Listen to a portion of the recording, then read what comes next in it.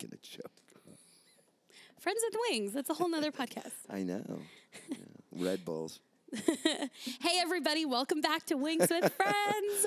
I'm your host, Mary Upchurch, and I am so excited and lucky to be here with a very talented artist, Troy Mice. You might want to wait till the end of the podcast to determine how lucky you are. So, you just never know. Sometimes blessings, curses can come in similar packages. But I think we're going to have some fun. I'm already having a blast. That's good. I am too. It's just been fun showing up a little bit early and just getting to know you a little bit. So I'm excited to have a good time this evening. Oh my gosh, yes. We are in our beautiful new podcast studio on Roosevelt Row. We'll see for really how long. is. Yeah. I mean, this is a gorgeous room for sure. This would be a good testimony for this complex. Yeah, it's just not officially mine, so I have to be careful. True. Again, I am really excited because you are probably the most talented person I've had on the podcast. Wow. Yeah. So this is the premiere show then, is what you're saying. The show is debuting tonight.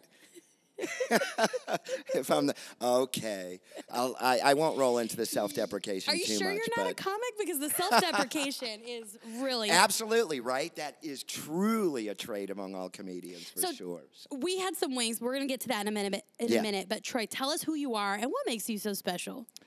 I will do that. Let's see to try to verbalize the relative unspeakable pleasure of being me.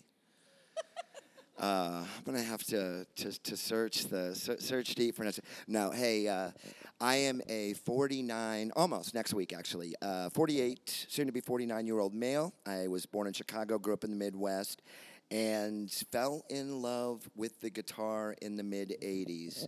Have been really, really lucky. I ended up taking an extremely different path than I think what I had originally set out for myself, which was playing soccer, an avid lover of playing soccer. And I saw a friend of mine's band play the beginning of my junior year of high school. So this would have been '87. And literally blew me away. I mean, it was like at a juice club, and it was a cover band, but there was probably a couple hundred kids in this place, and this kind of quiet guy that sat behind me in theology class. I went to the all-male Jesuit preparatory academy. So this like really nice but quiet guitar-playing dude that sat behind me in religion class just like literally had everybody in this venue like wrapped around his finger. I remember looking around the room and thinking, first, every single girl wants to be hanging out with him right now. And because of that, of course, secondly, that every dude wanted to be him. Yep. And so that was a Friday night, and Monday morning in theology class, I told him, probably rambled and how excited I was, and said, that's what I want to do. I want to do that. Wait, and what was he doing? He was playing guitar. So I'm sorry. Did I not say that? I don't think so. So I went to see this guy that sat behind me. His band played. A couple of random things. Thank you for tying together. This good friend, even I name check him in the song Aliens that I may perform later. But no, this guy was a really good friend, and unbeknownst to me, when I told him how awesome I thought his band was and that I wanted to do that, I wanted to play guitar, he then, because he sat behind me, I didn't realize he was doing this, and he spent the entire hour that Monday in theology class of writing down lists of places to go in Kansas City and guitars to look for and price. It was really, really cool. I went home that day, gave this enormous plea to my father that although I'd tried many different instruments, that this one was going to be different, and I wanted a guitar. And long story short, I came home on Thursday from school, 72 hours later, and there was a guitar and an amp in my front room. Oh, they believed in you.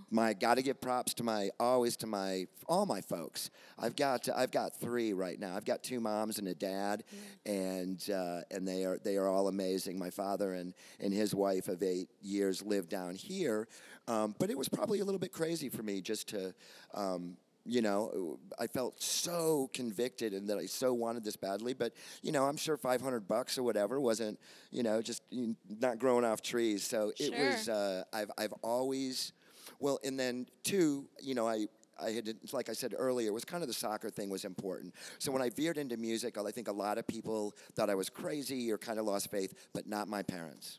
Nice.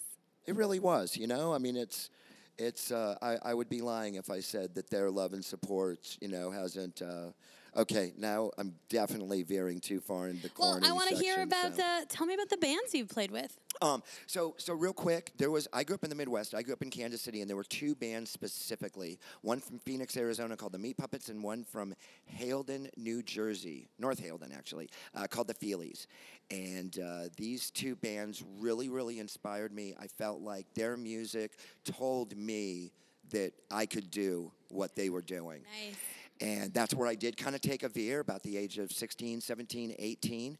And I decided to follow the Feelies, the New Jersey band who was doing a little bit of touring in the Midwest around, became friends with them in a short amount of time, and they asked me to be one of their roadies, their guitar tech. And that led to, we ended up playing on that first tour. This would have been the fall of '88. We ended up playing in Tempe at the Sun Club. The legendary Sun Club. Man, the place was crazy. And it was really a crazy night, too, because a fight broke out, and the Feelies kind of got freaked out, and we packed up and left everything early. But a guy got his head split open. And I knew that this was Phoenix, that this was Meat Puppets territory, my other heroes. So I was hoping for a possible introduction, or maybe even to catch a glimpse, I don't know, of a Kirkwood. Those sightings would have been pretty fun in the 80s. But this dude got his head split open. A big brawl broke out at the bar. I grabbed Glenn's from the Feelies Guitars, the guy I worked for, and headed outside and saw the guy on the ground whose head was split open. There was another guy holding a cold compress to his head. Turned out that was the bass player for the Meat Puppets, Chris Kirkwood. So as soon as he saw us, I'll never forget him jumping up. Feelies, yeah, we love the Feelies. Oh, my gosh. And he had decided to let the fallen soldier kind of fend for himself at this point, grabbed a bottle of 100 proof Stoli and a big Z of some brown Mexican swag and said, we're going to have some fun. Oh, the and Sun Club. We did. So that was the only time that I was ever there. I never got to play the place. I never saw any of the legendary Meat Puppet shows or any of the other great Phoenix bands, but it was just cool being there with the Feelies and then getting introduced to the Meat Puppets, which eventually led to... To what? It eventually led to those guys, so to playing with the Meat Puppets. So really, I'll try to do this quick because I say that. so funny. The Feelies, so I spent a few years roading with the Feelies, and in 1991 they decided to take a break. And it turned out to be a 17-year hiatus. Nobody knew it. Glenn wanted to, who was the lead singer, guitar player, primary songwriter of the Feelies, he wanted to get something new together. I was living in Iowa. I was at in Iowa City where the university is. Kurt Vonnegut was heading up the writer's workshop. I was in my young 20s. I was excited to go back to school. And I got a phone call from Glenn from the Feelies and said, we're taking a break. What are you doing? Why don't you get your butt out to New Jersey and let's put a band together and make a record. I did. And it was just an honor because it was playing with two of the guys from the Feelies, Dave Weckerman, the percussionist, and Glenn Mercer, the main guy. And I went out. We found a keyboard player to join the outfit. We were a quartet. We called ourselves Wake Ulu, 2 words, WAKEOOLOO. It was like a combination of some weird herbs or something. We could not, for the life of us, pick a band name. Anyways, so we did some fun gigs, and in a couple years, we got a record deal, and it turned out that the week that the record came out, we were on a small label from Chicago called Pravda. So the week that Wake Ulu's first record came out, which was called Hear No Evil, I had officially made the decision to join the Meat Puppets. In that interim, Kurt Kirkwood had called me. The Meat Puppets were a three-piece. They had always been a three-piece. In fact, I think in my mind, honestly, they even should have at that point. I flipped off the manager when he first brought something about, you know that you're being considered for this. I turned around and just went, Damie, go F yourself, man. He didn't know what to think of it, but I said, look, if Kurt Kirkwood wants another guitar player and he wants to ask me about something, he'll, obviously, just a little bit of a cocky 22-year-old, you know. So it turned out to be the deal, and the Meat Puppets were on a major label. Nirvana had it obviously at that point by '91 had changed the face of popular music, and Kurt Cobain's favorite band. I'd say arguably. There's a few of them that arguably was the Meat Puppets. So Kurt Kirkwood from the Meat Puppets knew what an opportunity he had and what great things were going on. And so everything worked out. I ended up auditioning a little bit and then becoming the first add-on or the first new member of the Meat Puppet to join the original trio. That is fantastic. I'll tell you, where the Meat Puppets kind of blink on my radar, the beginning of that was that Nirvana Unplugged album. Kurt Cobain sang like 2 or 3 Meat Puppets songs on that album. Yeah, there were 3, and they actually all came from the classic Meat Puppets second record, Meat Puppets 2. Lake of Fire, come on. Like, that song is amazing. And really there's a spot on there where Kurt Cobain goes, those Meat Puppets, and that was one of the triggers and stuff. And so I'm pretty sure he said something like the brothers meet or something like the Meat Puppets. Yeah, I think he said a couple different things, but I think that was one of them. But no, it was so cool how absolutely reverent and humble that Kurt Cobain was around the Meat Puppets. I'll never forget the first time I met them was in Buffalo, New York, and this was the number one artist in the world. It was the Meat Puppets opening at Nirvana. I think at that point I had officially been asked to join the band, but I hadn't started doing shows. And the Boredoms, a really cool Japanese kind of arty noise band, played. The Meat Puppets killed it. Nirvana killed it. And after the show, we were hanging out backstage in the dressing room, and I think I was having a Heineken with Chris Novoselic, Novoselic, I think as he liked to be called. Anyway, so we're backstage and kicking it, and all of a sudden the dressing room door opened, and it was Kurt Cobain. And I remember him saying something like, guys, I got some news. I just signed the deal to the MTV Unplugged. So we all kind of looked at him coolly and, just said, congratulations, Kurt. And I almost have this, weird kind of memory of Kurt looking at us and going, it felt like a kind of a vibe, like, I'm not telling you guys to get my ass kissed. He said, the reason I'm telling you guys is because Meat Puppets 2 is my favorite record, and I want to play a few songs from it, and I want you to looked at Kurt and Chris and said, I want you to be there with me. And it was just to be one of those things that actually materialized. So this is in Buffalo, New York, at a basketball arena in November of '93. Kurt Cobain doesn't have 6 months left on this planet. And before he left this earth, he decided to literally make it a mission to bring the power, the wonder, the love, the glory. And of course I'll get sappy. It's the Meat Puppets. They're my friends. They're my brothers. They're one of the reasons I still do what I do. So it was an honor, and that thing came out, and this is something actually I don't bring up very often. I will say this, but I think over the past, Mary, at times when Kurt Cobain's death came up, and rest in peace, Mr. Cobain, it's been 25 years, over 25 years, man, and even though by no means we're good friends, you were a sweetheart. I definitely, I love you and miss you. But they found the body, I think, on the 8th or the 9th and determined that he had been dead for a few days. I think the 5th is the day that actually gets the credit. Well, because of there's a long time where I didn't mention what I'm going to mention because I thought it was going to be really self-absorbed. April 14th, the Meat Puppets and Nirvana were going to Eastern Europe for a 3-week sold-out tour, just the two bands. And I think there were a lot of times at the time when I was like, I kind of restrained from saying something, thinking like, Courtney lost a husband, Francis lost a father, the world lost their hero, and I didn't want to come off as some kind of a whiny, selfish prick going, oh, we didn't get to go to, but on the same token, come on.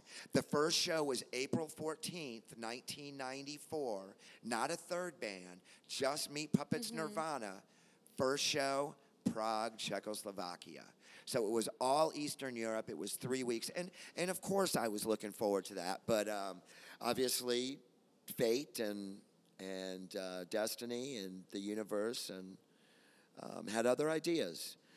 And but I loved him. I loved him, and he was a sweetheart, and his genuine love of the Meat Puppets was intense. Yeah. Troy, I mean, that's a really powerful story, and I think, like, that's yours. Whether I know Courtney lost a husband and everybody lost their hero, but it's like that's how it was personal to Thank you. you.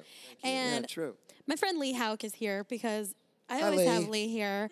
Lee, we've heard this story even with comedians, right? If a comedian passes away, their traveling feature act is like, what do I do now? Like it's. If you're going to do that one. Their traveling feature act is kind of left like, oh no, what I do. So not to equate comedy to your music, but it's the only way we know how to. Hey, come on. I think hopefully I'd like to actually probably explore that topic. I mean, some of the most influential people in my life have been, quote unquote, under the umbrella of comedians, under the moniker. But then it gets really to, like, what are we? And do we really have to be, to be put into some genre or call myself something? Yeah, I've written a screenplay and I've written a children's book and I've written a lot of songs and stuff. But would I just call myself a writer?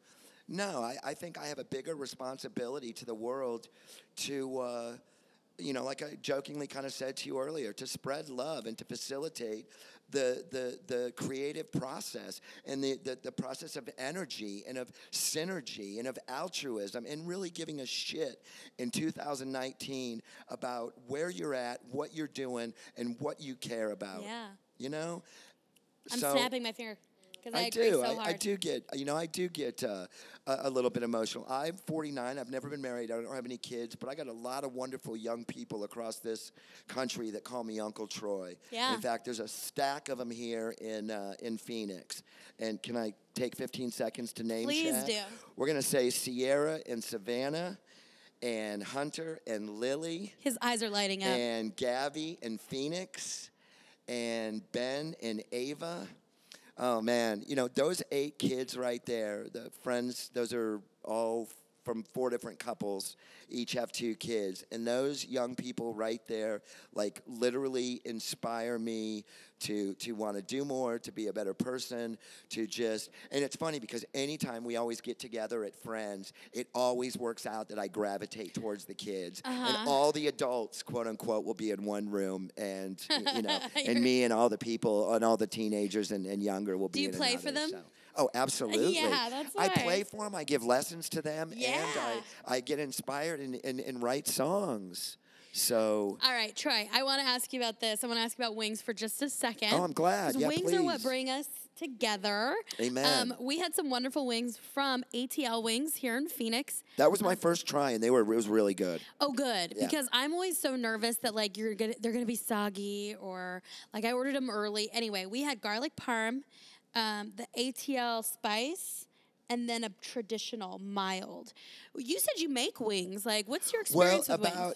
Well, first of all, I'm from Kansas City, so grilling, barbecuing has always been a big deal for me. And about 15, 20 years ago, what I started doing is realizing that I had, like most people that loved heat, that loved spice, we grew up knowing what Tabasco is like. Yeah. Well, this culture has changed a little bit now. This would have been more applicable for me to say 10 years ago or 20 years ago, but I really fell in love with the heat from sriracha, from a good chili paste. So as opposed to the vinegary-based heat from like Frank's. You like a seed bait, like a... I just, for me, just Mustard. a little bit of a different base of burn. So I started infusing my wings and grilling my wings about 20 years ago when I had gone back to Kansas City for a little bit. And I used a sriracha base. So I would use a sriracha base, obviously different herbs, spices, salts, peppers, different things. But I, this was the one thing that I did find out, though. It seemed like almost some of the heat of the sriracha seemed to cook off, because even though the flavor was so good, they most of the time they didn't quite have the bite unless I really, like punctured and soaked. What do you call that when you Marinate? Yeah. Jab and Jab. I'm making these like weird. Lee and Mary are looking at me like, dude, got my leg like hiked over, one of my legs hiked over this chair. I'm making weird hand gestures with my left hand. A mic in my right, man. I think I'm freaking these girls out. No, we can handle. We're female comics. We can handle anything. Well, and I know that. But let me just put this too, because this is such a bandwagon-esque thing, but it shouldn't be. The Me Too movement, the things that are hopefully finally starting to come to light, this is ridiculous. Women still make 77 cents to a man's dollar. I mean, I've been this way and passionate about it for decades. Yeah. So like I said, I know in this year, it's become. I actually have my own Me Too story. I was in drag one night and had a guy grab my ass. And one of my bands was playing. We were called Narcoma in Kansas City, and this drunk dude grabbed me between my legs from behind with a force and it was it basically and. Thank goodness that we don't have a video feed right now going, because not necessarily that great looking a dude, but as a chick, I was actually doing okay this particular night. I'm standing in line. I've got a wig, this cute little red bob on. My band Narcoma is just getting ready to start, and this dude, Gooses grabs me. Like I said, I turned around and popped him. I laid him out. Good. And then my friends, the bouncers, threw him outside. But like I said, we don't have to do too much. But I'm not glad that happened to you, but I'm glad you know what that's like, so that you can identify and go, no, that's not okay. Like, you're not allowed to touch me, or you're just because I'm dressed like this doesn't mean it's an open invitation. No. Yeah. I actually too, and I've never posted anything about this on Facebook. I've never talked about any kind of a public forum.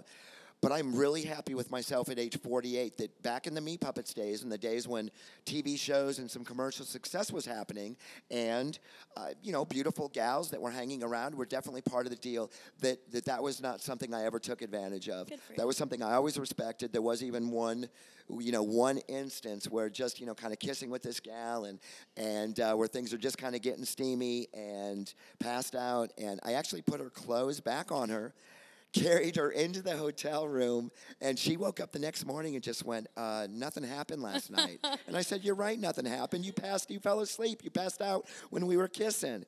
She was like, she just couldn't believe it. And that in of itself is ridiculous. Yeah. So I say that in no way. That's not my ego. In no way to tout. What I'm basically saying is it's unfortunate that little things like that can be, this is the kind of thing that every one of us should have the respect, the love. We would not be here if it wasn't for women. And I hate to even have to say to my friends at times, think about your mother and your daughter or your sister. But if you have to do that, if that's what you have to do to get to that point, to not let that misogynistic, self-absorbed male bullshit fueled ego say or do something stupid, then do it. Do whatever it takes, because there's just not room for it in this world today. Yeah, you're here. Nice, Troy. Amen. So do you like blue cheese or ranch? You know what? I do not do any sauce with wings. All right. I am a, You're a purist. I am a purist. And that's kind of the way, with whether it's my love of food, my love of films, my love of music, I really kind of have this general of just kind of trying to capture the essence. Okay, I like it. But I did like the wings. I would personally say the parm. You like the garlic parm? Do you so. prefer the drummy or the flat when you pick a wing? Only because of laziness do I prefer the drummy. I've heard that before. Yeah. Lee, you're a drummy? It takes a little bit more work, but I think when I've got the patience. I'm sorry, what'd you say, Lee? Come over here, Lee. Talk to us. Well, I have to turn on the other mic. Oh, the other mic wasn't turned on. I'm sorry. I'm sorry. Well, I wasn't trying to. Yeah. No, so what were you saying, Lee? You like the flat. Yes, I do like the flat. I used to like the drummies more. This is so serious. Well, I used to like the drummies more, but the flats have really gotten me going. Ooh, But that's sexy. not to like get off the wing topic. Can I ask a question? Not to like steamroll. Yeah. What was it like being not being like super famous, but not having like the pressure of like social media or like someone's gonna post this? Was it just like, well, of course you didn't know what it was like before, but in retrospect, we're like, dang, we had it easy. Or That is crazy because I have never been asked that question, and in some ways, that may be the most wonderful, valid question that I've ever been asked about that experience because there were so many things that I did as a 23, 24, 25-year-old that, wow. Yeah. I think I would have had my own little segment on TMZ. They would have dedicated the last the last 11 minutes of every show would have been to the escapades of Troy Mice. oh my god! But I feel like you need that when you're young. You need to be stupid. You need to have like the freedom to like make mistakes. And I not have agree. 80,000 people judge you on I 5 agree. minutes of your life. It's ridiculous, unfortunately. Once again, I was mentioning the thing about disconnect earlier, and that, every single thing that gets said, every single thing that gets done. I mean, at this point, it's out there. Right. It's domain. Yeah. It's fair game. And in some ways, I don't like that. The different, obviously, pressures that come along with social medias. Of course, the friends of mine that have had children that have had to deal with things like bullying, certain things and ways that social media has been used just in an evil sense. It hurts. Yeah. It hurts.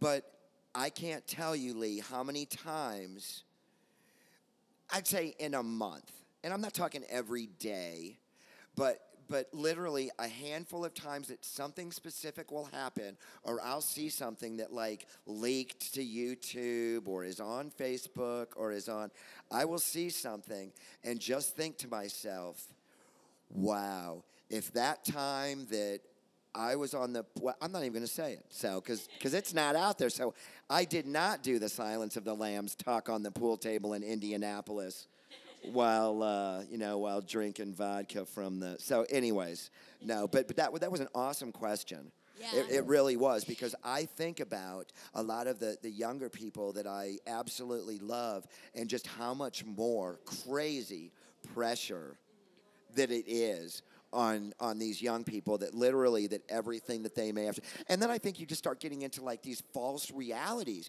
because are you really being yourself, or are you just doing something for the camera, or for, is there any like reality to a reality show? No, it's all staged. Are you gonna Viral act the same videos, if you've they're got all the, staged. If you've got the cameras on or Sure. off? No, right? So, anyways, that was a great question, Lee. No, I mean, it's a great question for a millennial to Yes, ask, yes. right? Yeah. I'm just kidding. No, it's No, fine. that was a little bit slow coming to that one. Yeah. Gotcha. No, but it really is. It's really, really valid. And in this day and the age, I would be probably still just on a daily basis steeped in remorse if some of the Right. shit that I did 25 years ago Yeah. was plastered all over the internet. At the worst, at this point, it's like, me on Howard Stern saying a little Sure. something goofy, or maybe the TV show we did with Michael Moore, but nah, in the big picture of the stuff I've done, we're doing all right. Yeah, We're I love doing it. all right. So the wings bring us together, but for Amen. you, Troy, it's really about the music. I was wondering if you would play for us. I'd love to. Yeah, you want me to do that? I would love that. All right, so you and how are we going to do this? Okay, hold on. I'm going to pause it. Okay. Yeah. Yeah, let's do this. All right. So we want a song of mine called Aliens, all right? Let's hear it. Let's do it. All right. Wrote this song a long time ago, and here you go.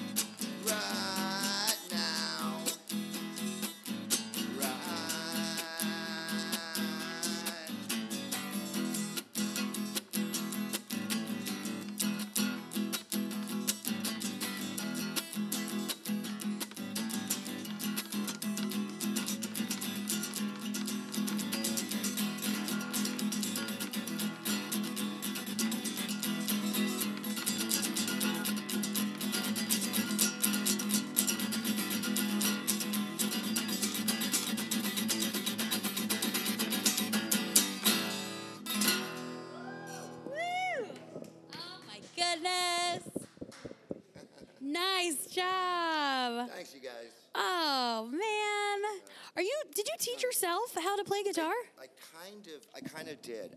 I started giving lessons, and I wanted to learn Feelies and Meat Puppets and Black Flag and the Minutemen, and my teachers wanted to teach me Yes and Emerson, Lake and Palmer, like real proggy guys. So I did do regular like lessons for about 6 months, but yeah, I completely by ear. Wow. Don't know how to read a lick of music. I give lessons though, and I love it. And connecting, as I said earlier, is kind of a goal. Is just one of my absolutely most favoritist, awesomest, coolest thing in the world. So, Yeah, I love it. Reaching people through your art. Yeah, man. It's So we're talking fantastic. about, you made a couple comments. I mean, hopefully this won't be this will be the first of many sessions that we can get to talk, because I'd love to talk more about just the similarities, the way that we approach our art, the way that comedians, the musicians, as we kind of jokingly said earlier, at times the level of self-deprecation. And I mean, and does it take that? And just, I'd love to just be able to, come back again and shoot the shit but it's good to create. Yeah, it is. And it's funny you talk about that. Like, there is this weird thing with comedians where it's like nobody can really say, yeah, I did really well. Right. Or I'm good. Right. Are you funny? Yes. Like, nobody will ever say that. My roadie Lee here will go ahead and take care of the guitar and stuff. Thanks, Lee. We're just working, make it up as we go. No. Say that again. I've never heard comedians say like, oh, right. I did so well. Right. Can claim it. Well, this just hit me. I've never processed that. But one of the things that I think is a little bit of different dynamic is when you're talking about a full band or a solo performer. Because I think it's probably more accepted that a band could say they killed it. Or like I just saw that thing on Netflix with Dave Attell and Jeffrey Ross, and together they like killed it.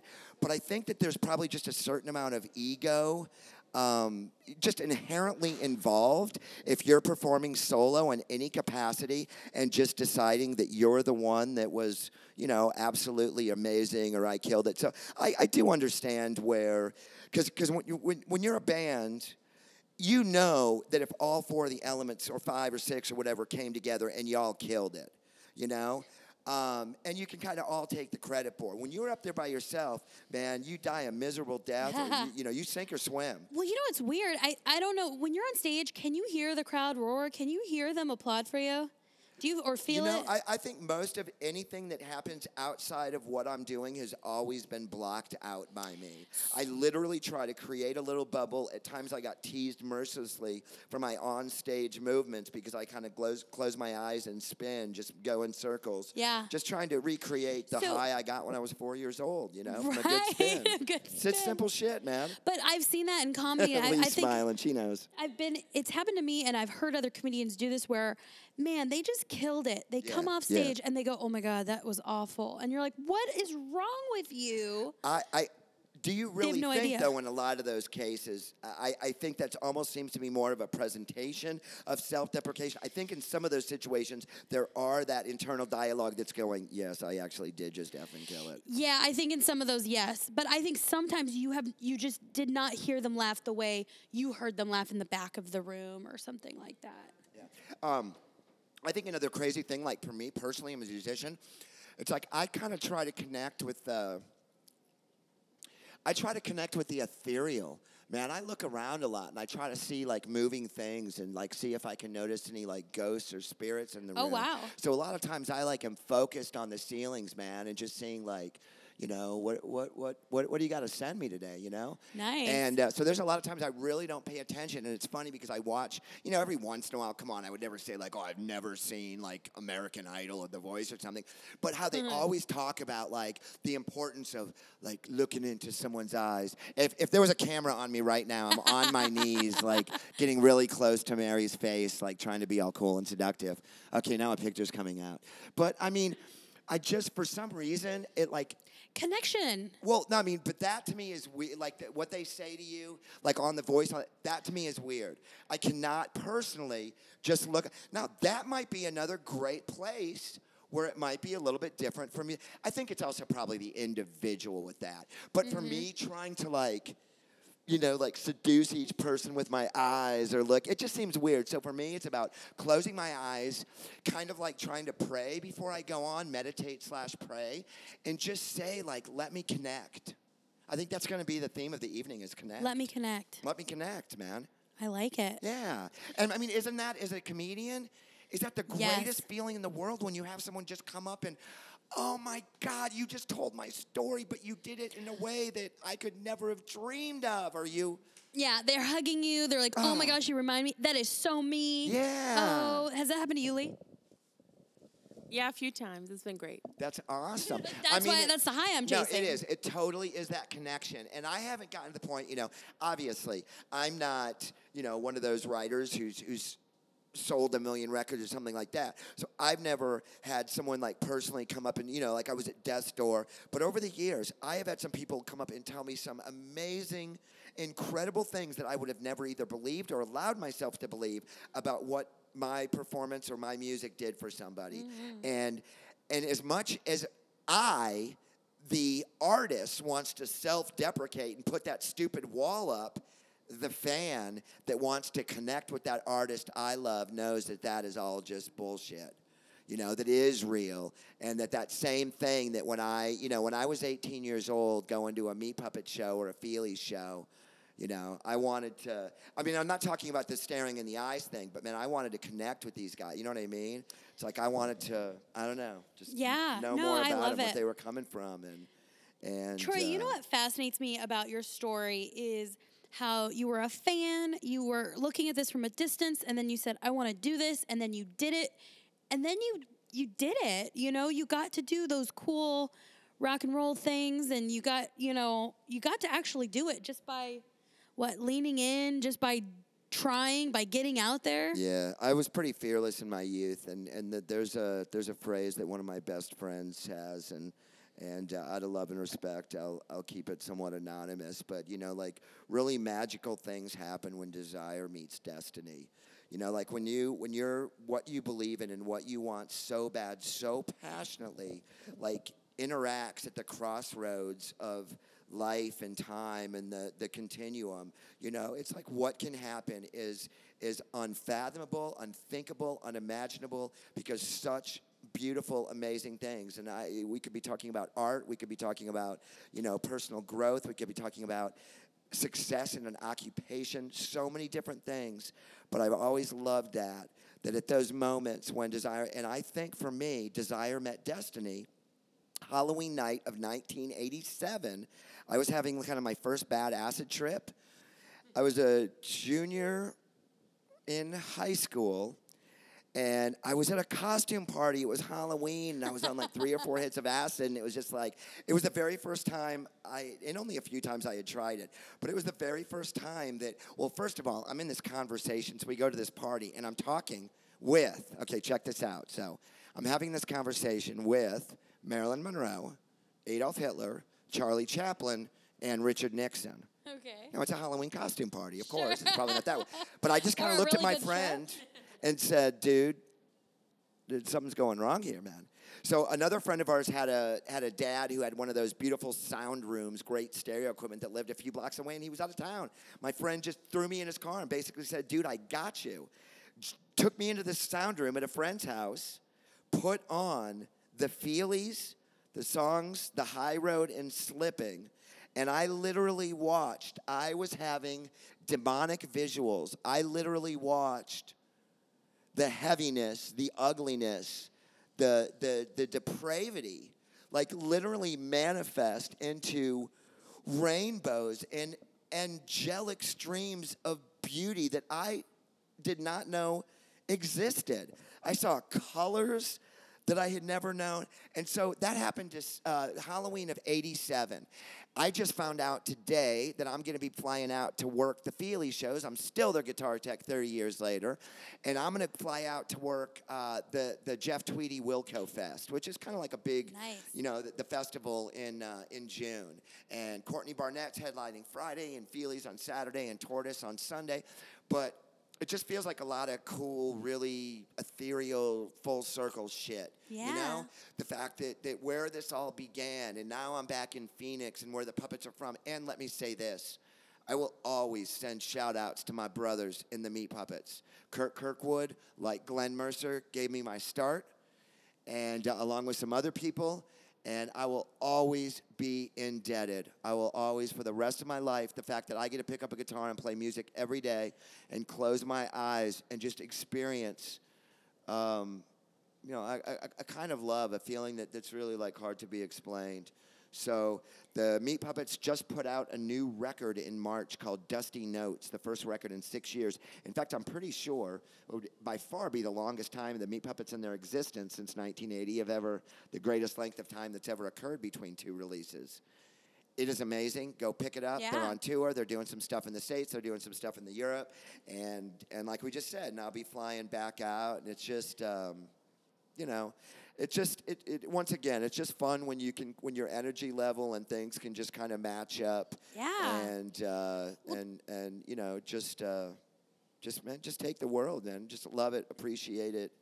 And I know that's how I always do my best, when my heart's in the right place. Yeah, absolutely. And I'll go back to the word of the night, connection. Yeah. It's just, and we haven't even really told the listeners yet, you and I became like really tight, good friends in like 3 minutes. Yeah. While you were ordering food and I was working as a cashier at the restaurant I work at.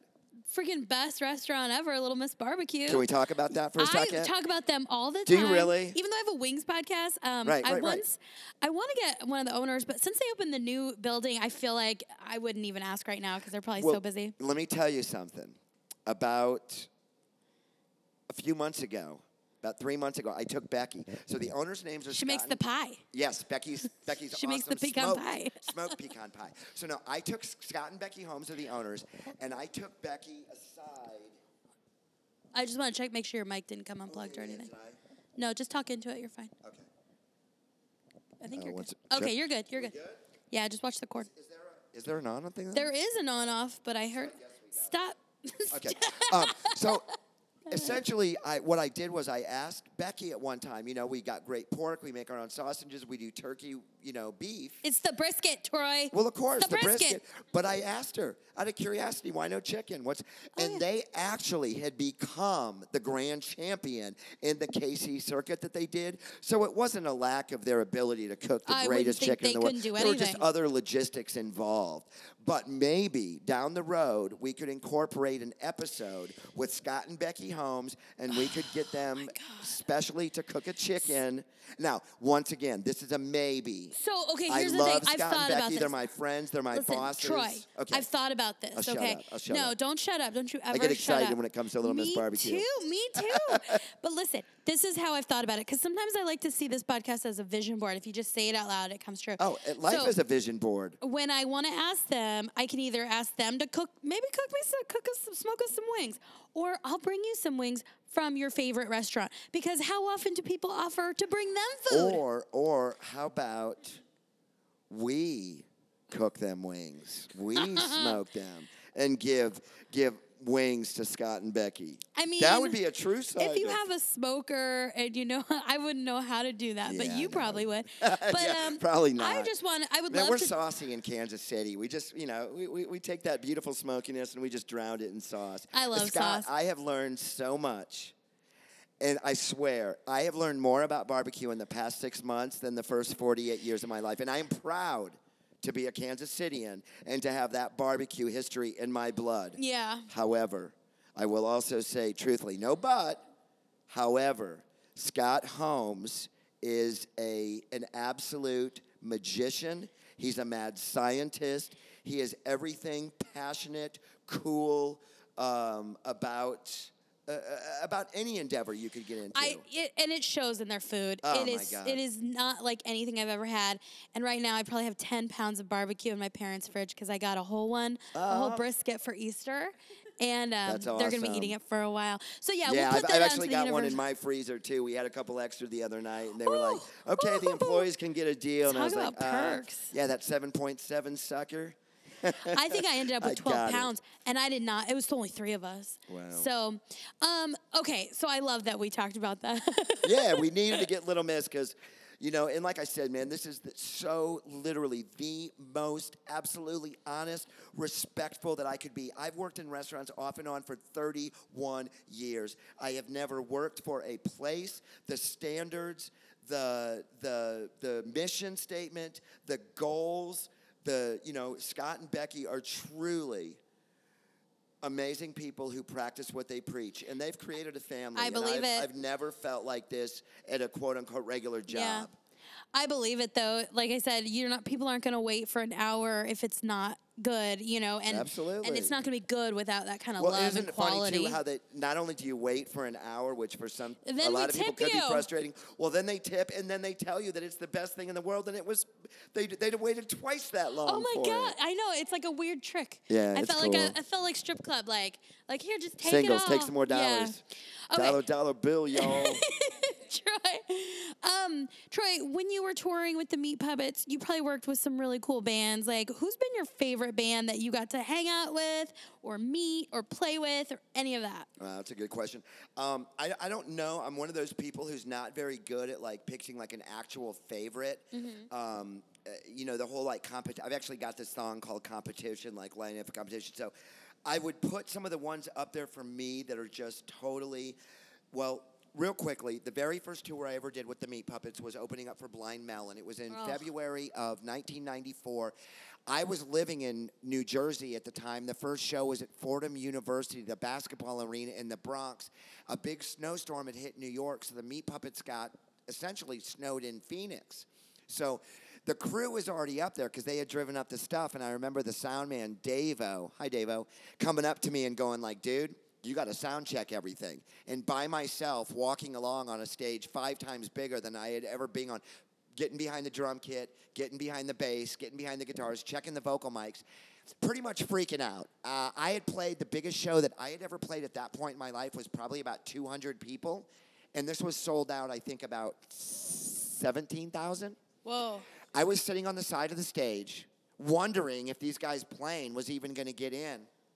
And all of a sudden, I was approached by 2 people, the lead singer and one of the guitar players of Blind Melon, Shannon and Rogers. Mm-hmm. And they were so amazing to me. They could, first of all, tell that I was green, that I was nervous, that I was kind of freaking out a bit. And they just said, dude, we've heard about this. And I said, what are you talking about? Well, the rumor's been that the Meat Puppets got another guitar player, so they're our heroes. So if Kirkwood, if you're the guy Kirkwood chose, man, it's an honor to meet you, and you're going to kill it tonight. Oh. And they knew that I was standing there scared shitless, and they still said that.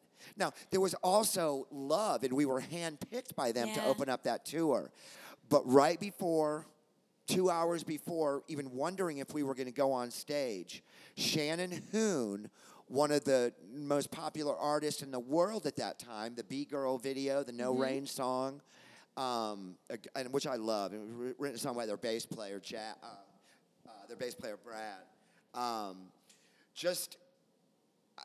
That was something obviously I'll never forget. I mean, that was like literally like, okay, it was kind of like I'm at the batters, the on deck, circle for like something real. And these guys were coming up and giving me clues, like, hey man, the pitcher that's out there, man, likes to throw low on inside. Just take this sucker and jack it over the park, man. Nice. These guys were good to me, and Shannon was gone, and those times were tough because we won't dwell on this too much. But as we said earlier, we did just, I don't know if we're going to use the word celebrate, but we did just encounter the 25-year anniversary of the passing of Kurt. And, got to do a little, not associated with the Meat Puppets, a little road managing I did with a band called Local H. Got to do a little Bound work for the Floor. with. Yeah, exactly. You just don't get it. The Copacetic song. I love that song. So we did a couple shows opening up for Sublime about that time when I had some time off with the Meat Puppets. So I got to know Bradley, I got to know Shannon, I got to hang out with Kurt a few times. And 6 months later, those guys were gone. And I just remember thinking to myself, like, really? Is this what Is this what it's coming to? Like, I know for most of us, like, I would never speak for any of the grungers or punkers or anything like that. But what I remember is I was kind of a jock, and my dad bought me a Porsche for my 16th birthday. Whoa. I had it kind of easy and shit. But when I switched to music, yeah, I got some crap, but I didn't get the crap that the friends of mine got being called the F word and being called, which the F word is not F-U-C-K anymore. Yeah, I know. You know, and, well, at least in my opinion. But you know, all this shit, man. And so I just started thinking, like, wow, we were the blue mohawks, the punkers, the misfits, the outcasts that were told we'd never amount to anything. And now we're on top of the effing world. Yeah. And I just always strange that was the way that a lot of these guys went out. A lot of these people went out, you know? Yeah. But on the same token, I'm also down with you know, like I was saying earlier, with the trajectory of destiny, and that things cannot just be, you know, these tangible things that can be held on to, and these beautiful, crazy, celestial, ethereal moments that happened, and we were there. We were there to witness. We saw the concerts. We bought the records. We, you know, saw the films. Good directors, good actors. It's just good to be a part of a cool, positive, powerful movement. And that really was one. And it was just too bad that right off the bat, a few of those cats that were integral were gone. And now, you know, like, I can't say that I was personally ever like a big, it was probably a little bit after my time, like a big Linkin Park fan. Yeah. But I was a big Soundgarden fan. I had met Chris Cornell a couple times and loved him. I'm just saying, though, that to me, there's nothing more disgusting or sad in the world than losing someone to a suicide or an overdose or a murder. I guess I just don't have a lot of murder experience in my life. Sure. Unfortunately, the suicide and overdose experience I've got in spades. I know. And speaking of, and I hate to, I mean, it is just a part when we're talking about this. You know, it's kind of a part of it. You mentioned one of my favorite artists of all times. I was a big STP fan. I love Scott Weiland. You got to know him? Yeah. So once again, like, the Meat Puppets were very often handpicked by good bands, cool bands, popular bands. The summer of '94, with the release of the Sonoma Pilot's second record, Purple, they asked us to embark on about a 90-day cross-country Canadian tour. And longest tour I've ever done. I'd be hard-pressed to think that it wasn't the longest tour of anybody that was involved in that. Half the tour there was great opening bands, two great opening bands. Half the tour was done by Red Cross. Half the tour was done by Jawbox. But it was just amazing. And I think Scott and I immediately, I think by the second, third night in the tour, we had really bonded over the fact that some screwed up things about our childhood. That we had both been near addiction and death and suicide and heaviness, and Scott had his own, and I won't list those. He wrote his own book before he passed, but Scott was a great friend, and I'm going to tell you a story really quick because obviously, Mary, we're just getting to know each other. But about 2 weeks into the tour, so you have to think, I mean, 1994. This is July of 1994. The number one record in the world is Purple, STP. The number one single is Vaseline, STP. The number one video is Vaseline, STP.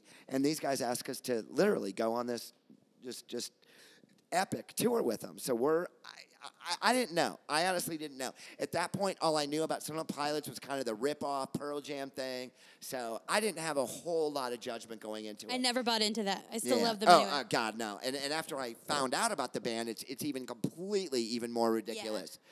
So we hit it off in the first night, I'm able to be on the side of the stage when they start their show, and they have these, like, 20-foot lava lamps on each side of the stage. And they started off with the song Vaseline, and that song just absolutely became just one of my favorites. For guys that could write really, really intense, beautiful pieces, man, those two notes. That's in my head right now. It's like, man, one of the simplest, but yet just so much power. And Dean, the guitar player, wrote that. He was just, they all are friends and heroes in a certain sense. So we're hitting off. A couple weeks go by, and we're about 2 weeks into the tour, and Scott asked me if we had a night off, if I wanted to hang out one night. And I said, absolutely.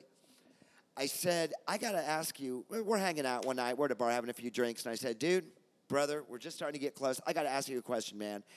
I literally race to the side of the stage every night after we're done playing. We have to sign some autographs and do meet and greets. But I literally race to the side of the stage every night so I can stand next to one of the lava lamps to hear you guys play Vaseline. Man, that song, it just kills. And it's one of those ones that's like so short and sweet, you just want to play it and play it and play it and play it again. And I just said, dude, I love it. But I got to ask you, what in the F is the deal? Flies in the Vaseline we are? That's all we are. So Scott and I are about the same age. He's actually got a couple years on me. Sure. And I was born in 70. And he looks at me and said, well, when I was about 12, my favorite band was the Eagles. I said, yeah, okay. And he said, well, at the time, my favorite song by the Eagles was Life in the Fast Lane. I said, yeah, and he said, well, the crazy thing is I didn't think they were singing Life in the Fast Lane. I thought they were saying Flies in the Fast Lane. Life in the Fast Lane, flies in the Fast Lane. God. Boom. Try. That's a classic. Yes. So for the whole world, Vaseline was written by Scott Weiland because he was ripping off the lyrics he thought wore to Life in the Fast Lane by the Eagles, saying Flies in the Vaseline. Fuck yeah.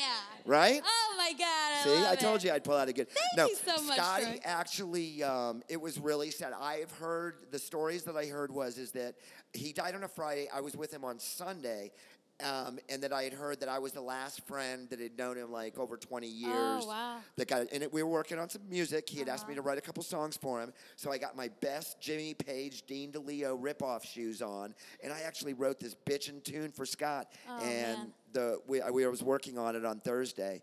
And Friday morning, my phone started ringing up to tell me that we're sorry that he had died. So like all of those cats. And you know what? Today I got a bunch of pictures of a friend of mine, my best female friend I've ever had in my life, Nova Nelson, that was murdered here 4 years ago in Phoenix. I've lost so many good friends. I lost Andrew a few months ago, Derek. Man, the people that aren't here right now, they're still here for me. Right. They're still here for me. And I love those guys. And, man, it's just, it's cool to have, I just feel honored to have crossed paths with a lot of those guys. Yeah. Scott, like all of us, man, he had his demons, he had his issues, but Scotty was a beautiful person, man. Yeah. He was a kind cat. Like different, like Cobain was a I really loved kind his cat. lyrics and his music, and I, as like a brooding teen, it really got me through. So I'll never forget, like, one time Scott grabbing me aside and, like, reading me the lyrics to the song Still Remains on Purple. That's the There's a line one. about drinking the water. Or if you Vaseline. die and take a bath, I'll drink the water that you leave. Yeah. And, man, we just had this, like, weird. That's we love. didn't That actually was like a get gay, but we devotional. probably came really close. Oh, that's actually crazy. and I think I read it. Yeah, it was about. I think it was about his wife, or it was like Janina, about who pure I knew. love. Yeah. But I'm gonna tell a story Please do. that I've never told before. Oh my God! See what happens when you let people talk. So, SCP tour, Meat Puppets, August '94, Oklahoma City, Oklahoma. Leave the show. As we're walking out to the venue, we notice that on the other side of the fences, where the buses are at, or the buses are on our side of the fence. On the other side are probably about 1,000, mostly females, waiting essentially for Scott Weiland. He walked out of the venue about 50 feet in front of me, and I just followed him out. As we got closer and closer, the howls, the cat calls, the intensity, the love started to increase. Scott turned around and looked at me and winked. He stopped, and I kept walking towards him. As I walked towards him, Scott grabbed me, dipped me, stuck his tongue down my throat, and we made out for like 20 seconds. I believe that. To the absolute horror and chagrin of every one of those women in Oklahoma City, Oklahoma, August of '94. And Scott, I love you, but a little bit garlicky and a little bit too much tongue. I've never said that, buddy. A little garlicky, a little too much tongue. You know Scott what? Weiland. I don't know. That is so something I can see him doing. Oh my goodness, we had so much fun with that, and we laughed. And like I said, we had He just winked. totally bonded over this crazy, like, like I've got great. My family's still alive, man. But like so much of it, like had these crazy, mom was a junkie, dad was was an alcoholic, and this, going trying to have friends help out and all this shit. And Scott just had some crazy stuff too. So we just bonded over that, a little bit. But that was also like 1994, and us youngsters were trying to, express our daddy issues. And, thank God, like the dude from Everclear wasn't hanging around. He probably written a song about it. Nice. Troy, on that note, I think this is a great place to stop. I want All to right. thank you so much for being here and spending the time with us today. Well, I want to thank you, Mary. This has absolutely been one of the funnest things like this I've done in a long time, and I'm so much more about the energy and the vibe and the passion. And immediately, I could tell that you were going to be someone I would connect with, and we would just do a great job. I'd also like to thank your friend Lee for coming down, and it was just a Lee, down. blast. Drink all your water. I hope we get to do this again because I got a lot more songs and a lot more stories, and I want to hear more about you. All right. I realize for the sake of the show, because you're the host and You're the talent. blah blah blah. No, yeah. you should come to one of our Talent. shows. That's where you really get to hear, like all of our drama, right? Oh, I'm Yeah. excited. I'm excited. So, thanks all for supporting this wonderful cast. And Mary is awesome, and it's been a pleasure and an honor. I look forward to doing it again. Thank you so much, Troy. You guys, we'll see you next time back with Wings with Friends. Have a good night.